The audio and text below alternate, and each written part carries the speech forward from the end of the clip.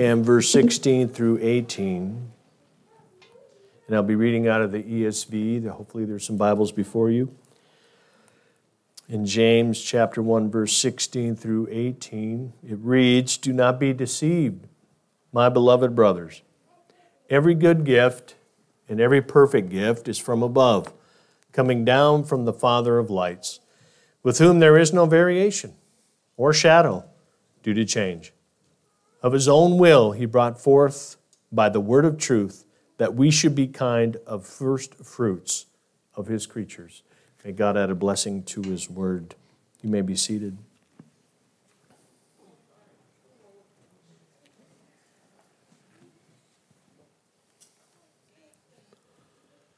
Over the past 4 weeks, if you can believe that we have been in James for 4 weeks. And you're probably wondering, let's move it a little along, a little bit faster, Tim, let's go. But we have been in there for 4 weeks, and it just amazes me how fast time flies. And we've been examining the epistle of James under the theme of growing in spiritual maturity. And we have been covering in the first chapter of James, we've been talking about trials and testings and what their purpose is and how they aid us in this spiritual maturity that we are desiring in our walk. And in the first few weeks, we explored if you recall, the 6 truths of a trial or a testing. And the first one is, we're going to face them. It's not a matter of if, it's a matter of when. But they also produce something, such as steadfastness and spiritual maturity, which we desire. But they also perfect us in the image and likeness of Christ. Those trials and tribulations are those things that refine us to become that perfect image of Christ. Fourthly, trials require right thinking and right action while we're in the midst of them to bring about the full benefit of what a trial or a testing is for. They also aid in our focusing on what is eternal and not as what is temporal.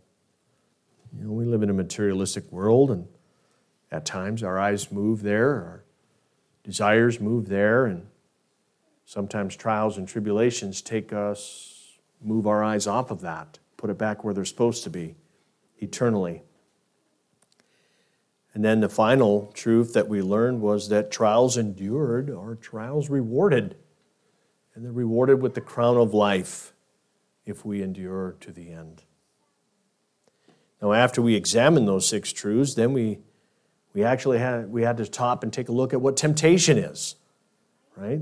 Where it comes from, and our own evil desires that generate them. And that we can turn a trial that is meant for good and take the wrong turn and give in to temptation, which will not produce the things of God, but will produce the things not of God. Sin. And in those times that we do take that wrong turn, what do? We blame others. Or worse, we blame God. James also reviews how this whole process of sin works. If you recall, it starts with our desires when they're tempted. Then it moves into a conception to be conceived. And then it gives birth. And then when sin is fully matured, it brings forth death. And if you recall, within this particular section that we studied, which was last week, there's an opportunity for the unbeliever in that period of time to hear the word of truth, to repent of their sin, and come to the saving knowledge of Christ. But also for the believer who may have given in to their temptation. It gives them an opportunity also to repent, because an unrepentant brother or sister in Christ or a believer in Christ affects the fellowship with the Father. And it reduces the vitality of their faith. It doesn't sever the relationship. It doesn't disconnect the relationship. It just adversely affects it. And so for the believer and unbeliever alike, trials and tribulations always point to the Father and what is good. So when we look at this beginning section of James, James is providing us a wealth of knowledge, a wealth of understanding, so that we would not be unwise as to what trials are, what they're for, how we are to receive them, but also what's lurking underneath, which may be a temptation to sin. In other words, we talked about, if you remember, the more you know your desires that are prone, because not each of us have the same desires, then you're better able to detect it when they're being tempted and to avoid situations in which they're tempted. Now this morning, James shifts our focus from sin and death to the goodness of God and eternal life. He wants to transition us in this section from understanding what trials and tribulations are and how temptation could come in and bring about death, to now let's focus on the goodness of God as a means to conclude this section of his text. And so this morning's message is the goodness of God. The goodness of God. You know, sometimes we live busy lives and we fail to stop and to take into consideration all of the benefits and the goodness that God bestows upon us. Because as we'll learn as we explore these scriptures, they're renewed every day. Every day. So let's start by looking at verse 16. Do not be deceived, my brothers. Now, for those who were here last week or watched it on the video, you might have noticed that I concluded last week's sermon with this verse. And so you're probably wondering, why are you beginning this week's sermon with this verse? The answer would be, is because as much as verse 16 concluded the thought of James as it relates to temptation and how the process of sin works so that we're not deceived, it's also one of the great introductory verses for verses 17 through 18. And so it's almost like a bridge between the previous thought that James was having and now the introduction of a new thought. And 16 does a very good job in transitioning us. So what is it transitioning us to in verse 17 and 18? And how does it transition us? Well, here's how. You know, if you recall, when we go through trials and tribulations, or we fall into temptations, we could be so dominated by the circumstances that we face, by the experience that we're in, that if we're not careful, we'll fall prey to being deceived. And either not recognizing trials being from God or being deceived into temptation because of our desires. Remember, Satan went after Jesus at his most vulnerable time in the desert. That's when Satan wants to do his work. When you're vulnerable, you're wondering what's going on. You may be even weak in faith. The enemy will come, and they'll try to deceive you. Now, in the ESV, it uses the word deceived. And in the Greek, now again, it's important to understand what these words mean, right? Because to us, deceive means to be deceived. It means to have a ruse put on us or something of that nature. But the Greek word here means do not be in error. It means to not be in error. And it's important for us to understand that because the same word or the same phraseology is found in Matthew 22:29. But Jesus answered them, you are wrong because you know neither the Scriptures nor the power of God. In Mark 12:24, Jesus says this, it is not the reason you are wrong because you know neither the Scriptures nor the power of God. And so we find the same phraseology in these two verses as we find in verse 16. And so therefore it gives us context, how to understand what verse 16 is saying. Is that it's not about being fooled. It's not about being tricked. It's not about falling susceptible to a ruse or being allured away from deception. What he's saying is being in error as it relates to our understanding of who God is and His Word. That's what James is saying.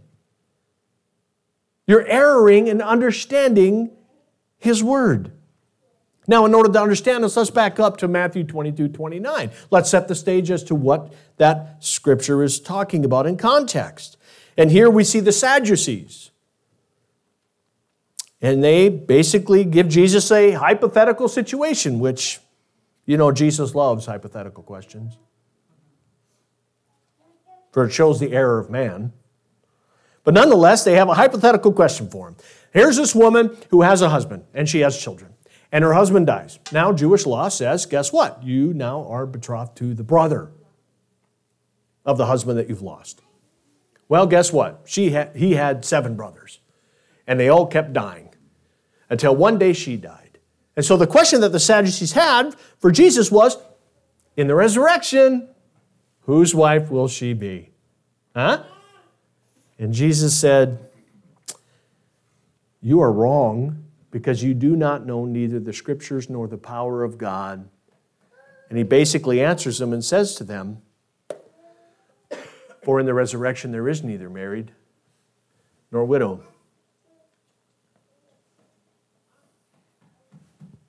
He basically tells them they're erring in the fact that they don't understand Scripture. And here's a couple of Scriptures that talk about the resurrection in the Old Testament that they should have known. Job 19:25-27. But I know that my Redeemer lives, and in the end he will stand upon the earth. And even after my skin has been destroyed, yet in my flesh I will see God. I will see him for myself. My eyes will behold him, and not as a stranger. My heart yearns within me. Or how about Psalm 71:20? You have made me to see my many troubles and calamities, and will revive me again. From the depths of the earth, you will bring me up again. These are just 2 Scriptures that speak of the resurrection. Now, these Sadducees that tested Jesus, these guys are not just Johnny-come-latelys, right? They're not this little group that kind of huddles up and plays video games. These guys, they're a political party. They're a powerful party. And they're very well educated in the law. In fact, did you know the high priest was selected from the Sadducees? And so they're influential, they're powerful, they're intellectual, they know. And yet, they failed to grasp what the Scriptures taught about the resurrection. They basically held an ideal or a belief that wasn't supported by the full Word of God. For if it was, they wouldn't have had the position that they took, that there was no resurrection. That's what the Sadducees believed. They didn't believe in the resurrection. And Jesus revealed their error and their ignorance. Listen, to hold an ideal based only on human reasoning and emotion or tradition without taking into consideration evidence of truth and fact is to be error in your position. Is to be error in your position. I don't know if you guys know Ben Shapiro. He's a guy I like to watch on YouTube. He's a Jewish man.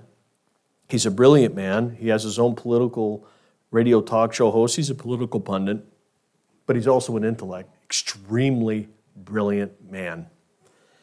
And he's an exemplary debater. In fact, he actually seeks out college campuses to go and debate students on things like gender, transgender, Marxism, and a host of other topics.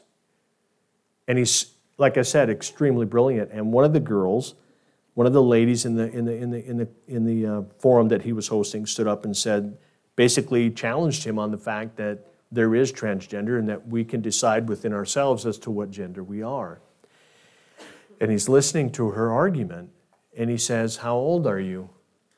And you can't hear it on the video, but she says what her age is. And he goes, why are you not 60? And the camera went to her face, and she was completely caught off guard. And he goes, can you be 60? And she goes, legally, yeah, I could change. No, you can't legally change your age. You are the age that you are. And Ben Shapiro always brings this knowledge in because their whole ideal is based on an idealism based on human emotion relativism or reasoning, and not on fact and not on truth. And when he introduces it to them, it totally disarms them because they haven't taken that into consideration. We can be the same way. In the midst of a trial or tribulation, if we err not fully understanding our situation and how God is using that and the warnings not to be tempted, guess what? We might err in the decisions we make, thus not getting the full benefit of a trial or testing. We might find the quickest way to escape and allow this work that God desires to go unfinished. Therefore, we won't become mature. Now, I've come to use this term, devotional theology. And what do I mean by that? It means people's theology is only based on devotionals. Many devotionals we read have positive stories, uplifting stories, feel-good stories, God goodness and grace and mercy, and most of them are good. And they have their place. I'm not discounting devotionals, please. I use them myself. But never allow them to be your only source for biblical instruction. They are supplements, not the full meal. We need to be studying the Word of God so that we don't err. Listen what Scripture says in Hebrews 6:1. So let us stop going over the basic teachings about Christ again and again. Let us go instead and become mature in our understanding. And we do that by